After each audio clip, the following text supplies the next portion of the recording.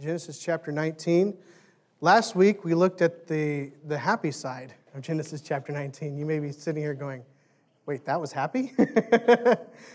We looked at God's mercy and the fact that His mercy is greater than our mistakes. His mercy is greater than our sin. It's greater than our inconsistency. It's greater than the failures that we have as people. God's mercy is greater. And we looked at the story of Lot here in the destruction of Sodom and Gomorrah. But this morning, we're going to look at the flip side of God's mercy. Does anybody have any idea what that is? Don't look at the screen. Anybody? His judgment, right? His judgment. We often see those as sort of two sides of the same coin, do we not? We see God's justice or His judgment on one side, and then on the other side we see the fact that He is a merciful and a loving God. And both of those things, all of those things are 100% true about this God. And that's one of the reasons why I really like the book of Genesis, because the book of Genesis gives us, in many ways, a more full view of the character of God than we often find in the New Testament. Not that the New Testament is lacking in judgment. We're going to get to some passages about that a little bit later on. But a lot of times, especially when you're reading these words to the churches, Paul and John and Peter, they're emphasizing, and James, they're emphasizing a lot of faith and grace and love, which is necessary because the church has come out of a time of those who in the Jewish circles coming out of Judaism, coming out of a time where the law was oppressive. And so grace was important to them to grasp, to understand. But even those who were coming from a pagan lifestyle, to think that this God, who they knew as the God of judgment, a God of Israel, wanted to have a relationship with them, who were not even His chosen people. That grace and that love and that mercy is important in that New Testament to help us show that God saves man in spite of ourselves. But this morning we're going to look at God's sovereign judgment. And I've got 4 points for you this morning. We'll see them hopefully as we go through. If you can see that. Can everybody read that? We're good? All right. God's sovereign judgment. And we throw this word sovereign in there at the beginning, kind of actually in the middle of this phrase, right? God's sovereign judgment. And we use that word a lot when we talk about God, especially when we look at the book of Genesis. We view the book of Genesis very much so in this idea of God's sovereignty. But what does sovereignty mean? I just want to take a minute and remind ourselves, what is sovereignty? When we say that God is sovereign, what do we mean? You can answer. It's not A&I time, but you can answer. What? Overall, all right? He is the rightful ruler, right? A sovereign is a ruler.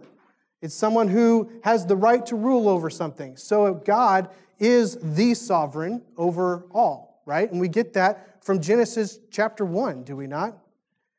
In the beginning, God, who already existed before time, before matter, created the heavens and the earth, right?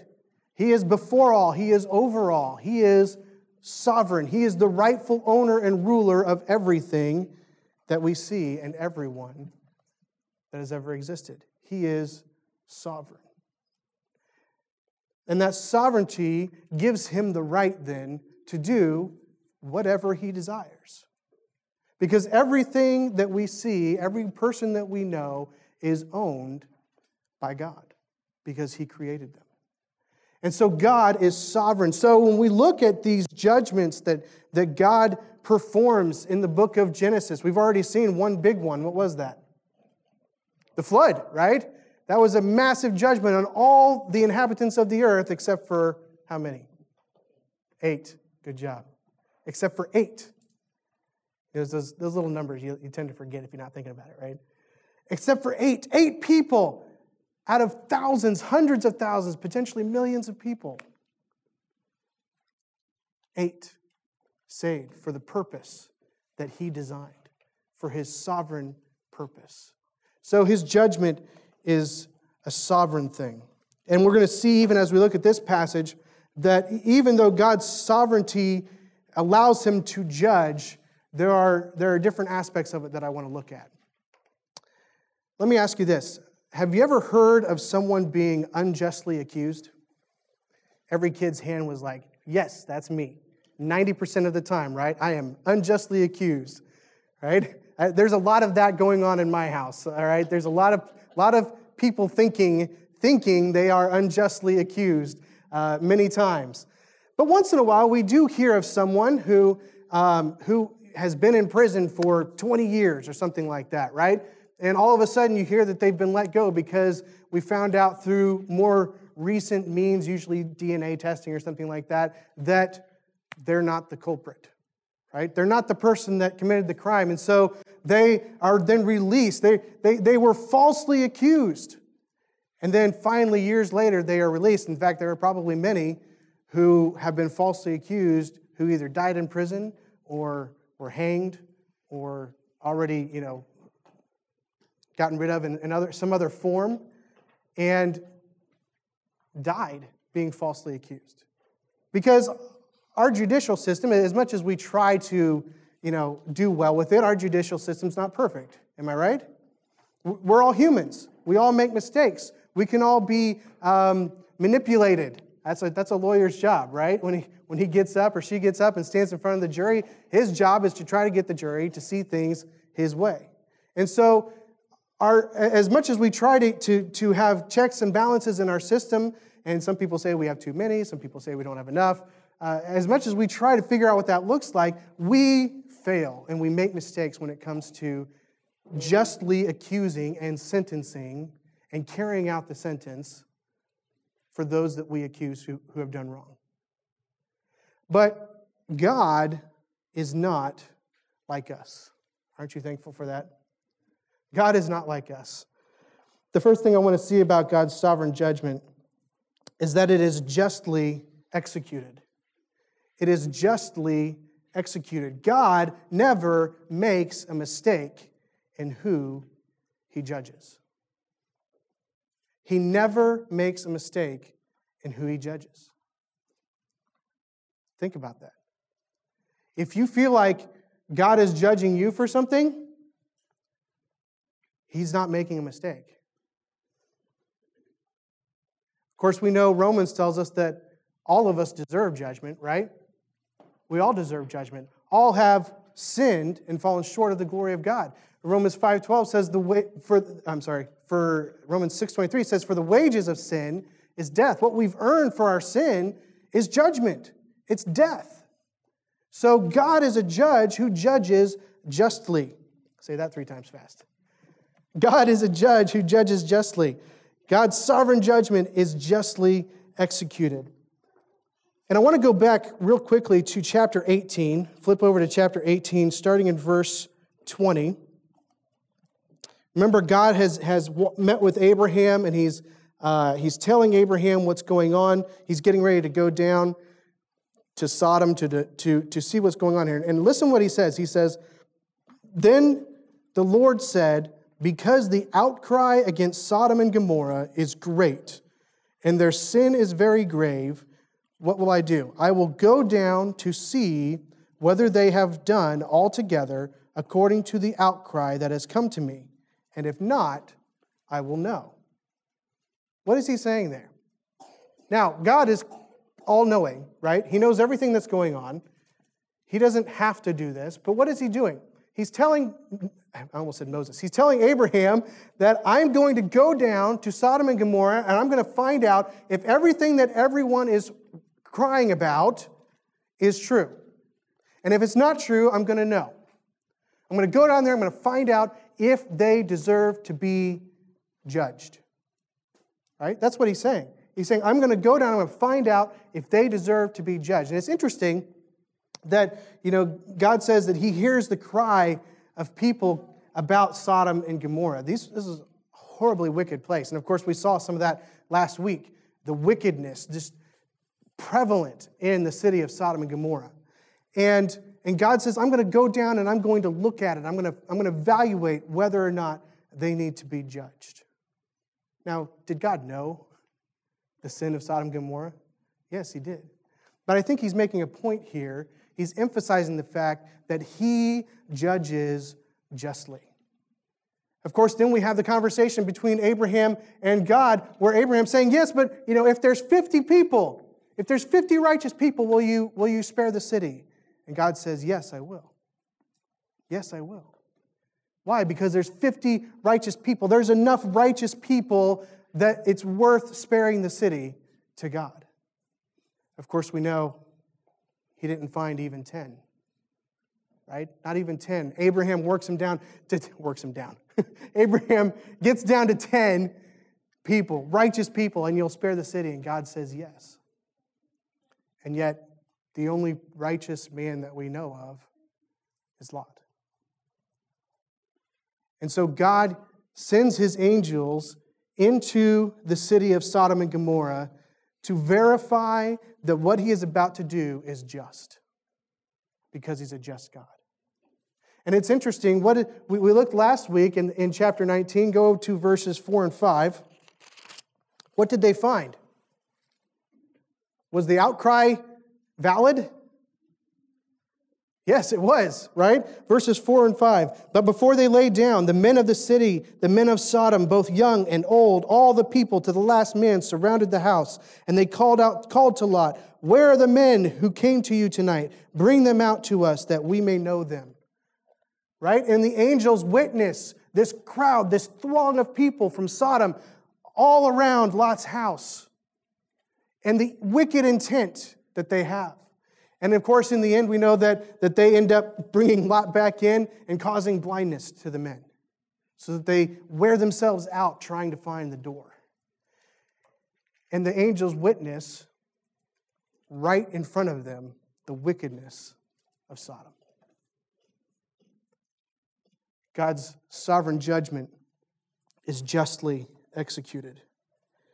These were not innocent men who were about to be judged by God. Because of this, God chooses to destroy the wickedness that is Sodom and Gomorrah. Not only is God's sovereign judgment justly executed, but God's sovereign judgment is timely executed. It's timely executed. God has waited to this point. You ever find that interesting? God has waited till this point to judge a very wicked area of the world.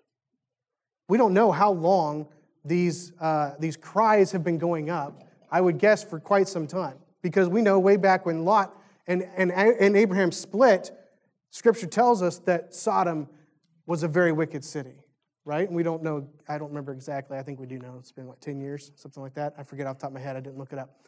But it's been some time, and they were already known as a wicked city when that happened. And so I can imagine for years and years and years, outcry to God from others about this city has gone up, and God has done nothing until now. Have you ever felt like you were on the waiting end of judgment? Whether it's for yourself or for someone else?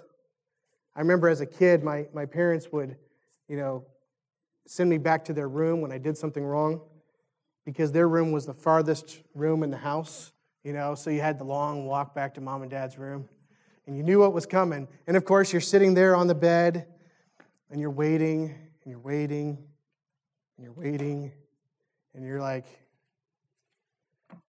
are we going to do this or what? And then sometimes they would come in and take care of things, and then sometimes they wouldn't come in. And you're like, wait a minute. Did they forget about me?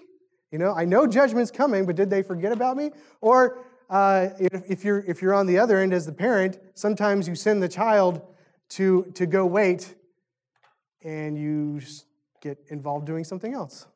Now, that usually doesn't happen if you're really upset, right? But if it's one of those things like you just, I have to go deal with this now, and you give them some time because you want to cool down, you want to discipline in the right way, right? And then, one of the other children does something or asks you a question, and all of a sudden, 30 minutes later, my wife says to me, "Are you going to go take care of that?" And I'm like, "Oh, yeah, I forgot about that." And then I have to remember what they did wrong. Yeah, sometimes. That's why, yeah. AJ's like, that's why he asks us what we did wrong, because he can't remember. Sometimes, that's true, yes.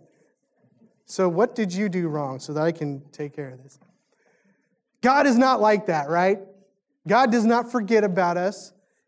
All this time he's waited to pour out judgment on this wicked city. That was all part of his plan. He didn't do it because he forgot about the sin of Sodom and Gomorrah. He had a time and a purpose. He had something that he wanted to accomplish through this judgment. It was a timely executed judgment. It's interesting, even in this passage, we see God delaying, do we not? Because they come in, and they come to the city, and Lot says, "Hey, come stay at my house, and then you can leave in the morning," right? He doesn't know anything about the judgment that's coming yet. In my mind, I think it would have made sense for them, as soon as they get in the house, to be like, "Okay, here's the deal, Lot. Forget the meal. Get your stuff packed up. We're out of here, because God's going to be judging this place." I mean, I feel like that makes the most sense, right? Go get whoever you need, and get out of here. Let's go. But that's not what they say. They go through this process. They have a great meal. They are getting ready to lay down to go to sleep. And, of course, everything happens with the men of the city. And then what happens? After all that calms down, then they say, "Okay, now go get anybody else and bring them here," right? Bring them here. Anybody else that you want to be saved, that you want to preserve from this, bring them here. And then we have, Lot going to his son-in-laws and them laughing because it just doesn't make sense the way that he's trying to save them. They think that he's joking. And then they don't leave. Did you catch that? Then they don't leave. You'd think after that they'd be like, "Okay, so nobody else? All right, pack up, let's go." No, they go to bed.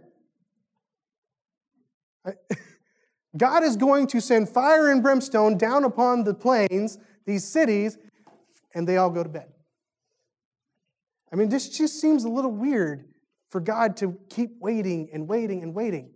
So they get up the next morning, right? And we talked about this last week. They get up the next morning, and they said, "Okay, get your stuff, get out. Go to the hills," right? And then you've got Lot. He's a finagler, right? He's a wheeler and dealer. Let me go to this place. Let me go to this little city. It's just a little one. Let me go there. Okay, fine. But you've got to go. Why? Why did he say you have to go? Get out of here. Because I can't bring judgment until you're gone. Think about that. God's timing was perfect. God in his sovereignty had every right to rain down fire and brimstone on this city at any point in the last decade. Probably even before, well, for sure even before that. At any point, he could have done this. But yet he waits till now, after he's had this interaction with Abraham, after he's had this interaction with Lot, after he's waited a whole nother night, he waits till then. And even then, he says, "I cannot destroy the cities until you are safe, until you are gone." It's timely. But it's in his time. God had decided that his promise to Abraham, even though he only found one, would still be fulfilled by saving that one, by saving the righteous that was there. And so, therefore, his timing was executed in a way to make sure that that would happen. God waited until his promise to Abraham was complete, until Lot had been saved. God's sovereign judgment is timely executed. It doesn't always seem like it's timely executed, though, does it? We'll come back to that here in a minute. Not only is God's sovereign judgment timely executed, but his sovereign judgment is absolutely executed. Absolutely or completely executed. Now we get into our passage from this morning. Verse 23, the sun had risen on the earth when Lot came to Zoar. Remember, dawn was just beginning to break when he left. The city was close enough that he was able to make it there by the time that the sun was rising. Then the Lord rained on Sodom and Gomorrah sulfur and fire from the Lord out of heaven. Think about that. Then the Lord rained on Sodom and Gomorrah sulfur and fire from the Lord out of heaven. This judgment's pretty intense, is it not? Sulfur and fire. You know, it's interesting. I was reading through several commentaries, and there's an idea that perhaps this was actually performed. Again, I'm not a huge fan of trying to explain God's miracles, but it's an interesting thought. This may have perhaps been a volcanic explosion in the area. I don't know. There's some interesting arguments for it. But whether it was a natural phenomenon that God used, or whether it was literally fire and sulfur falling from heaven, it was intense. It was devastating. God's judgment was absolute. It was final. It was sure. There was no mistaking God's judgment on Sodom and Gomorrah. But not only was his judgment intense, but the destruction was complete. What does it say? It says, and he overthrew those cities and all the valley and all the inhabitants of the cities and what grew on the ground. That's pretty complete, is it not?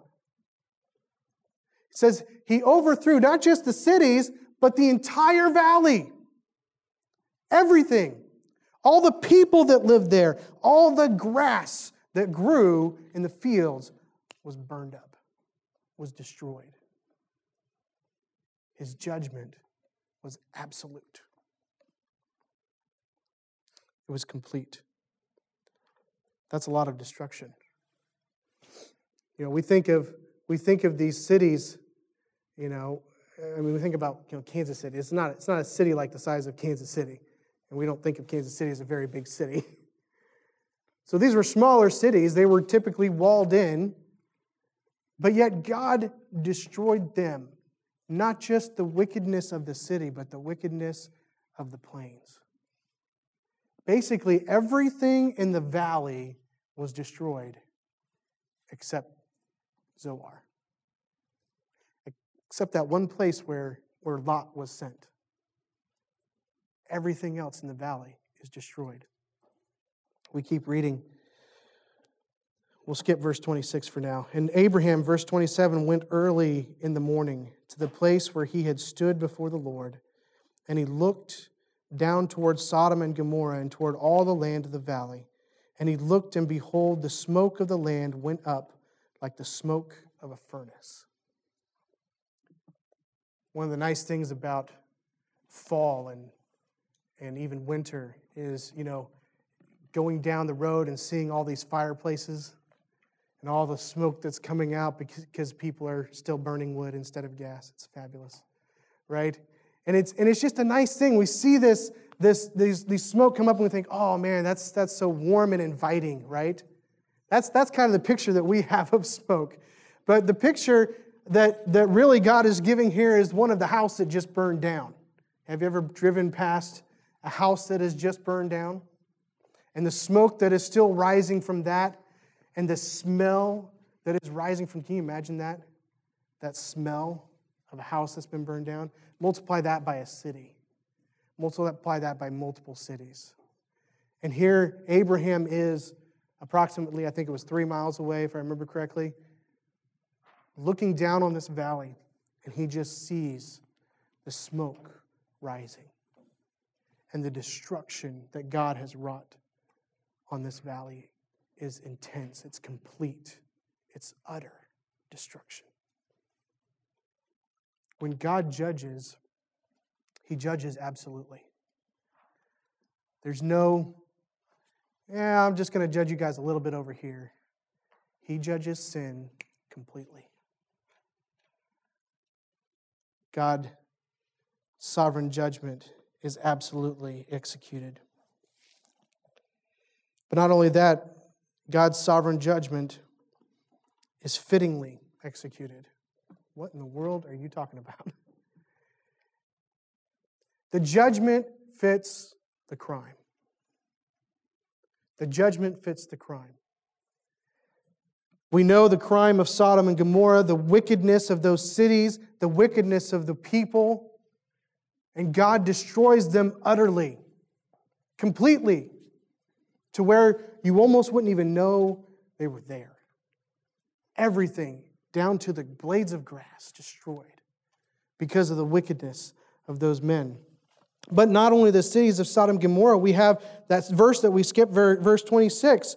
This is an interesting passage, and Jesus even references back to it in Luke. But it says in verse 26, "But Lot's wife behind him looked back, and she became a pillar of salt." Now, I don't know exactly how this happened, right? I remember seeing some cartoon years ago when I was a kid, and I don't know how they dealt with all the material, but they had Lot and his wife and his daughters escaping, and I remember they're running away from the destruction of Sodom and Gomorrah, which is not accurate, but they're running away from the destruction of Sodom and Gomorrah, right? And there's, fires is coming down behind them and all this stuff, and you see Lot's wife look back, and she turns around, and then boom, you got a picture of Lot's wife as iodized salt, right? That's pretty much what is that not the picture that you typically get, right? Lot's wife is just, she becomes like this picture of herself as salt, made out of salt, right? I don't know if that's what it looked like. The Bible doesn't really tell us. It tells us that she, what? Verse 26 says that she became a pillar of salt, all right? I don't know if that you could necessarily distinguish the fact that she was a woman anymore, all right? She just says that she became a pillar of salt. And it's interesting where this is at in the process, right? It's interesting where it's noted, because we get this idea of her running away from the city and the destruction that's happening because of where it's at in our passage, right? We see that the sun's risen on the earth and that God is raining down on Sodom and Gomorrah, and then it says that Lot's wife looked behind and she became a pillar of salt. So our minds kind of put those two things together. But yet we know that Lot had to be safe in Zoar before fire and brimstone, fire and sulfur came down, right? So to me, it seems like Lot's wife just couldn't handle it. She couldn't give up everything that she was leaving. I don't think this was just a quick glance behind her. I think she stopped. Because we know the destruction didn't start until Lot came to Zoar, till he was safe. And so somewhere along the way, I think Lot's wife was like, what are we doing? Why am I leaving everything that I have? Everyone that I love. Why am I leaving all of this? And whether she started back or whether she just stayed in one place, we don't know. But at some point, she made the decision not to continue. And when God brought the destruction upon Sodom and Gomorrah, she was included. She was included. Some people, one of the reasons why they talk about these volcanoes is because it's a very salty place. Where is Sodom and Gomorrah? Anybody remember? It's by the Dead Sea. There's a lot of salt in the Dead Sea. Did you know that?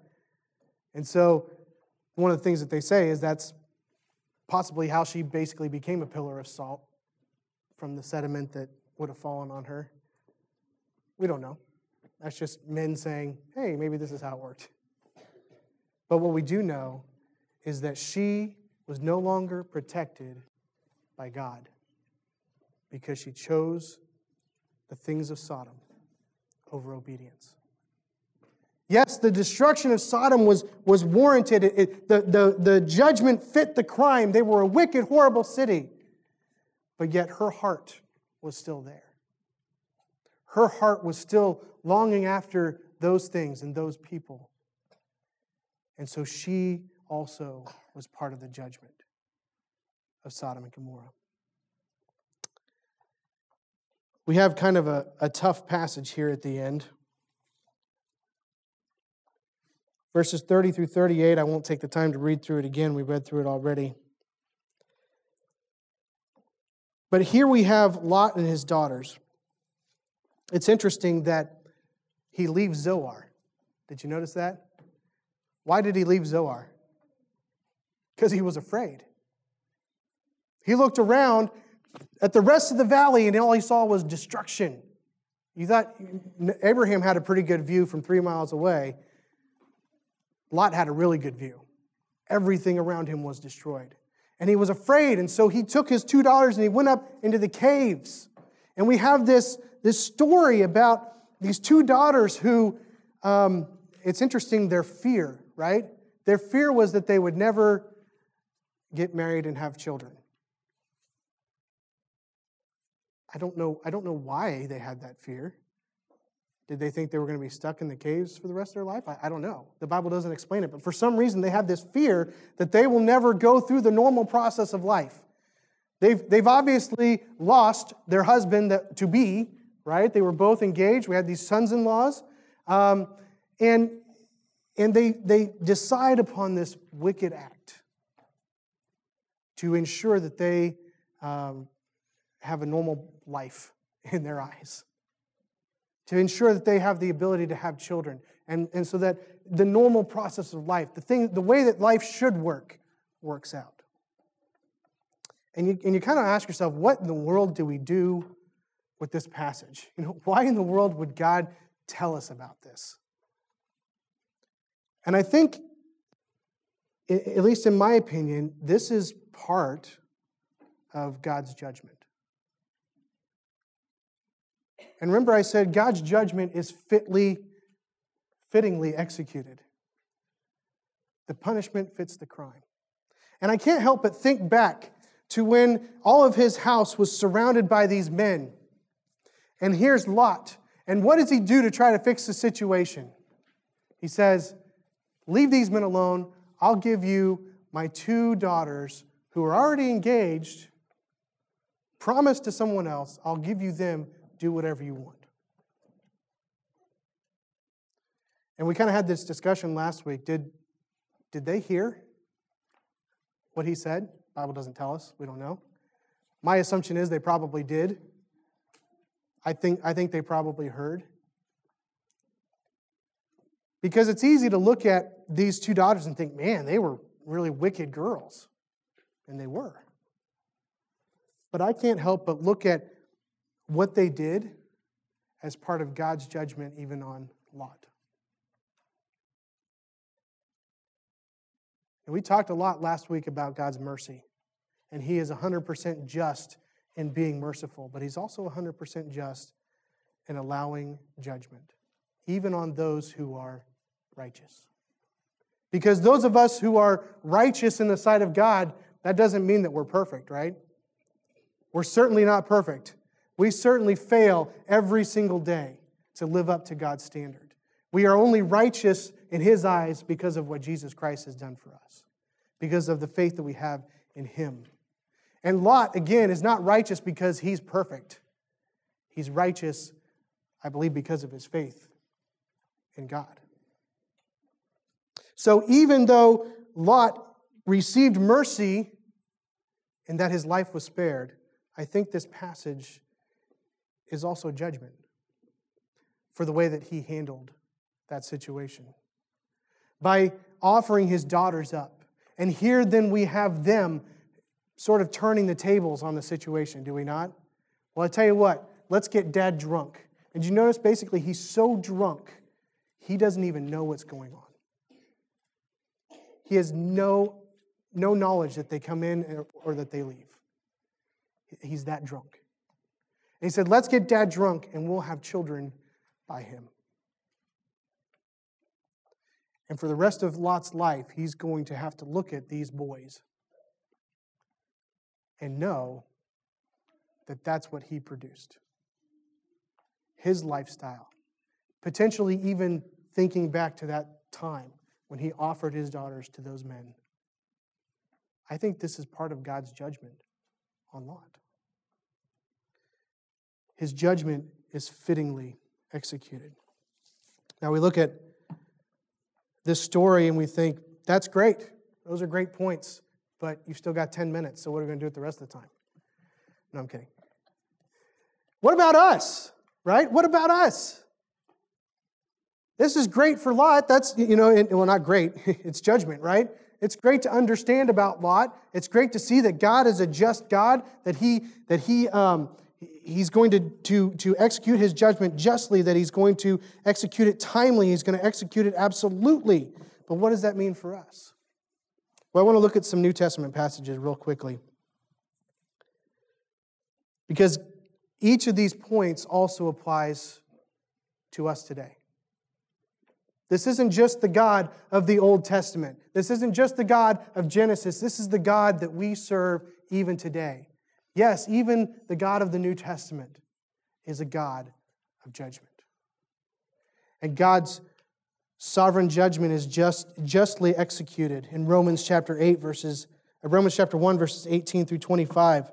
It says, "For the wrath of God is revealed from heaven against all ungodliness and unrighteousness of men, who by their unrighteousness suppress truth. For what can be known about God is plain to them, because God has shown it to them. For His invisible attributes, namely His eternal power and divine nature, have been clearly perceived ever since the creation of the world and the things that have been made. So they are without excuse. For although they knew God, they did not honor Him as God or give thanks to Him, but they became futile in their thinking, and their foolish hearts were darkened.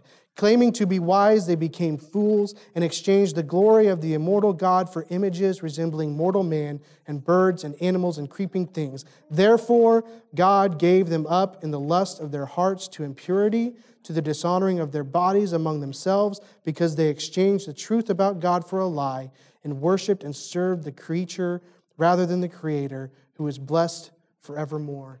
Amen."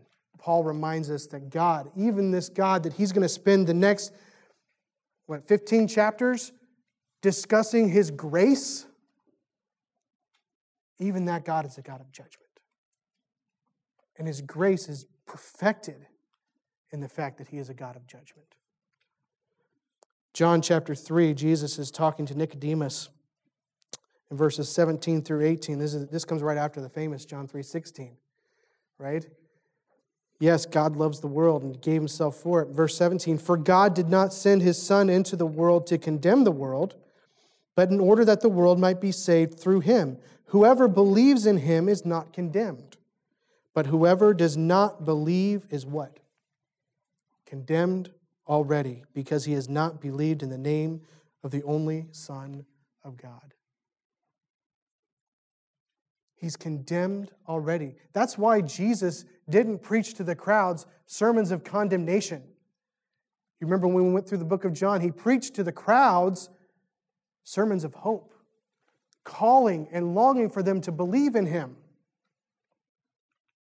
because He was the only salvation. Because if they didn't believe in Him, they were already condemned. Before we accepted Christ as our Savior, we were already condemned to punishment, to judgment, to death, because of our sin. We said it earlier, we've all sinned and come short of the glory of God. The wages of sin is death. What we've earned because of our sin is death. It's judgment. God's sovereign judgment is justly executed. We deserve that judgment. God's sovereign judgment is timely executed. Acts chapter 17, verses 30 through 31 says, "The times of ignorance God overlooked, but now He commands all people everywhere to repent, because he has fixed a day on which he will judge the world in righteousness by a man whom he has appointed, and of this he has given assurance to all by raising him from the dead. Who is that? Jesus Christ. He says there is a day that is appointed where Jesus Christ, the one who came to save man, will judge him. There is coming a day, it is already set in God's timeline, where every human being will be judged. Judgment is coming. There is a specific time when it will happen. It is timely executed. Hebrews 9:27-28. And just as it is appointed for man to die once, and after that comes judgment, so Christ, having been offered once to bear the sins of many, will appear a second time, not to deal with sin, but to save those who are eagerly waiting for him. There's coming a day when all of us will be judged. We are all going to die. It's a fact of life. And after that, there is judgment. Psalm 73, verses 16-19. But when I thought how to understand this is I think it's Asaph, looking at the wickedness of the world and seeing how they only get what they want. They're gluttonous and they just get fat and everything is happy and go lucky and life is great for them. And he's like, I'm trying to serve God and everything's going poorly for me. Why is that? Verse 16, but when I thought how to understand this, it seemed to me a wearisome task until I went unto the sanctuary of God, and then I discerned their end. Then I discerned their end. He was reminded, truly you set them in slippery places. You make them to fall to ruin. How they are destroyed in a moment, swept away utterly by terrors. There is a time when every man, woman, and child will be judged by God. We don't like to think about that, but it's true. This God of grace and mercy and love that we love to extol in the New Testament is the same God who punished wickedness by utterly destroying it and everything around it in the Old Testament. It's the same God. And one day, there will be a time of judgment. We don't know when that is. It's not in our timetable. We don't get to decide when judgment's going to come, especially those of us who are saved. You know, typically we're like Asaph, right? We want God to judge the wicked because a lot of times they make our life harder as we try to serve God. Sometimes we make our own lives harder by continuing to sin. But judgment is coming. God's sovereign judgment is absolutely executed. The wicked will one day be destroyed, and we will be judged as well. For 2 Peter 2, verses 1-3, talking about false prophets. But false prophets also arose among the people, just as there will be false teachers among you, who will secretly bring in destructive heresies, even denying the master who bought them, bringing upon themselves swift destruction. And many will follow their sensuality, and because of them, the way of truth will be blasphemed. And in their greed, they will exploit you with false words. Notice this last phrase. Their condemnation from long ago is not idle, and their destruction is not asleep. Do you ever feel like people just aren't going to get what they deserve? Life's not fair. Their condemnation from long ago is not idle. Their destruction is not asleep. God is going to absolutely execute his sovereign judgment. Romans 14, 10-12. Why do you pass judgment on your brother? Or you, why do you despise your brother? For we will all stand before the judgment seat of God. For it is written, as I live, says the Lord, every knee shall bow to me, and every tongue shall confess to God. So then each of us will give an account of himself to God. Judgment is absolute. It is going to happen. Revelation chapter 20. Verses 11-15. John is seeing this vision from God, and it says, Then I saw a great white throne, and him who was seated on it. From his presence, the earth and the sky fled away, and no place was found for them. And I saw the dead, great and small, standing before the throne. And the books were opened. Then another book was opened, which is the book of life. And the dead were judged by what was written in the books, according to what they had done. And the sea gave up the dead who were in it. Death and Hades gave up the dead who were in them. And they were judged, each one of them according to what they had done. Then death and Hades were thrown into the lake of fire. This is the second death, the lake of fire. And if anyone's name was not found written in the book of life, he was thrown into the lake of fire. Judgment is absolutely coming.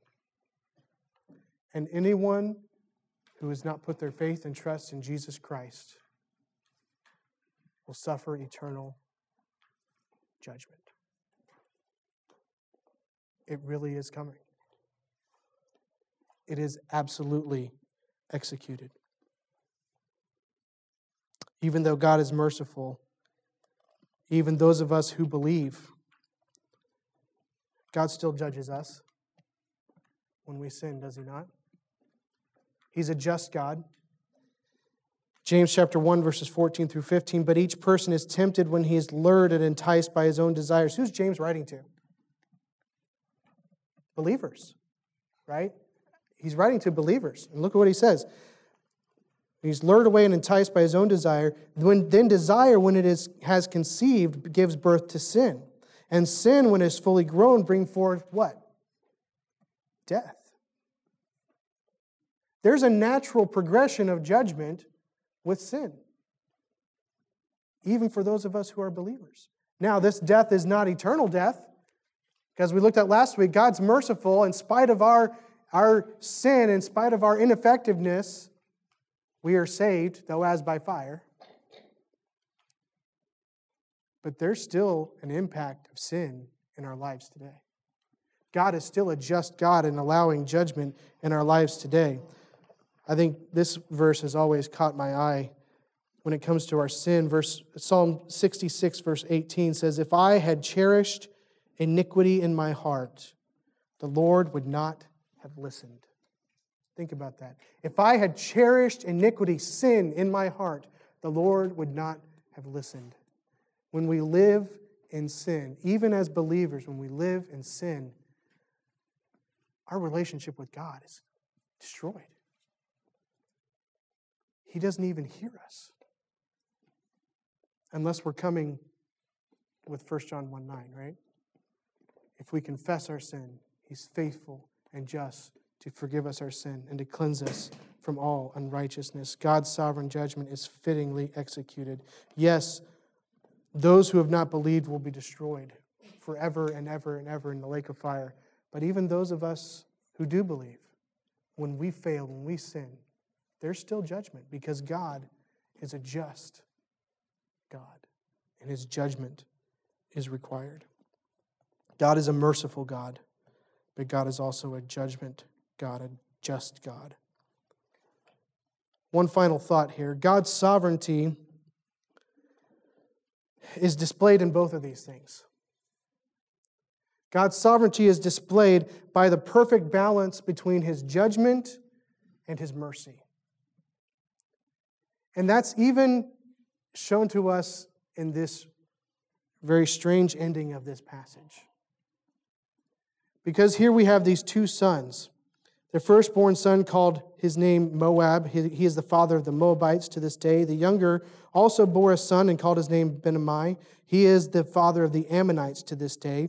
If you go further and you look at the Israelites when they came out of Egypt, you'll see that the Moabites and the Ammonites were the enemies of Israel. For centuries, the enemies of Israel.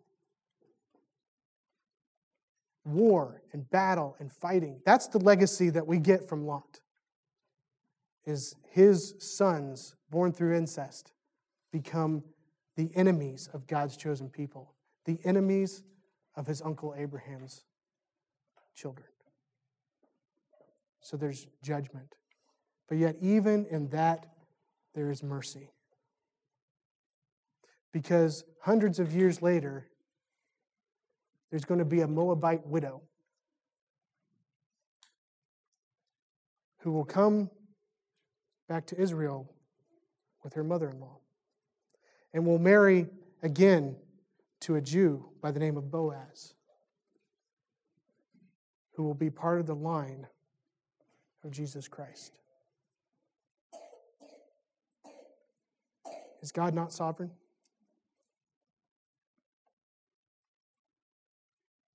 Is that not amazing? That God, even in His judgment, is doing everything for mercy. That is the God that we serve. And even though Lot never knew that that was going to take place, all he knew about was this, in my opinion, judgment from God on his life. God used even that to bring about the Messiah, the Savior of the world. What a God we serve. Father, we thank you that you are a God of mercy, as we looked at last week. But Lord, we also thank you that you are a God of judgment. And judgment is not something that we look forward to. It's not something that we desire, but it's something that we know we deserve. We know the world deserves it. And we know that you are right in bringing it. And Lord, I pray that as we look at your judgment this morning, even during the A&I time, that you would help us to have the proper view of judgment, that we would have the right attitude towards it, that we would allow ourselves to respond to it correctly.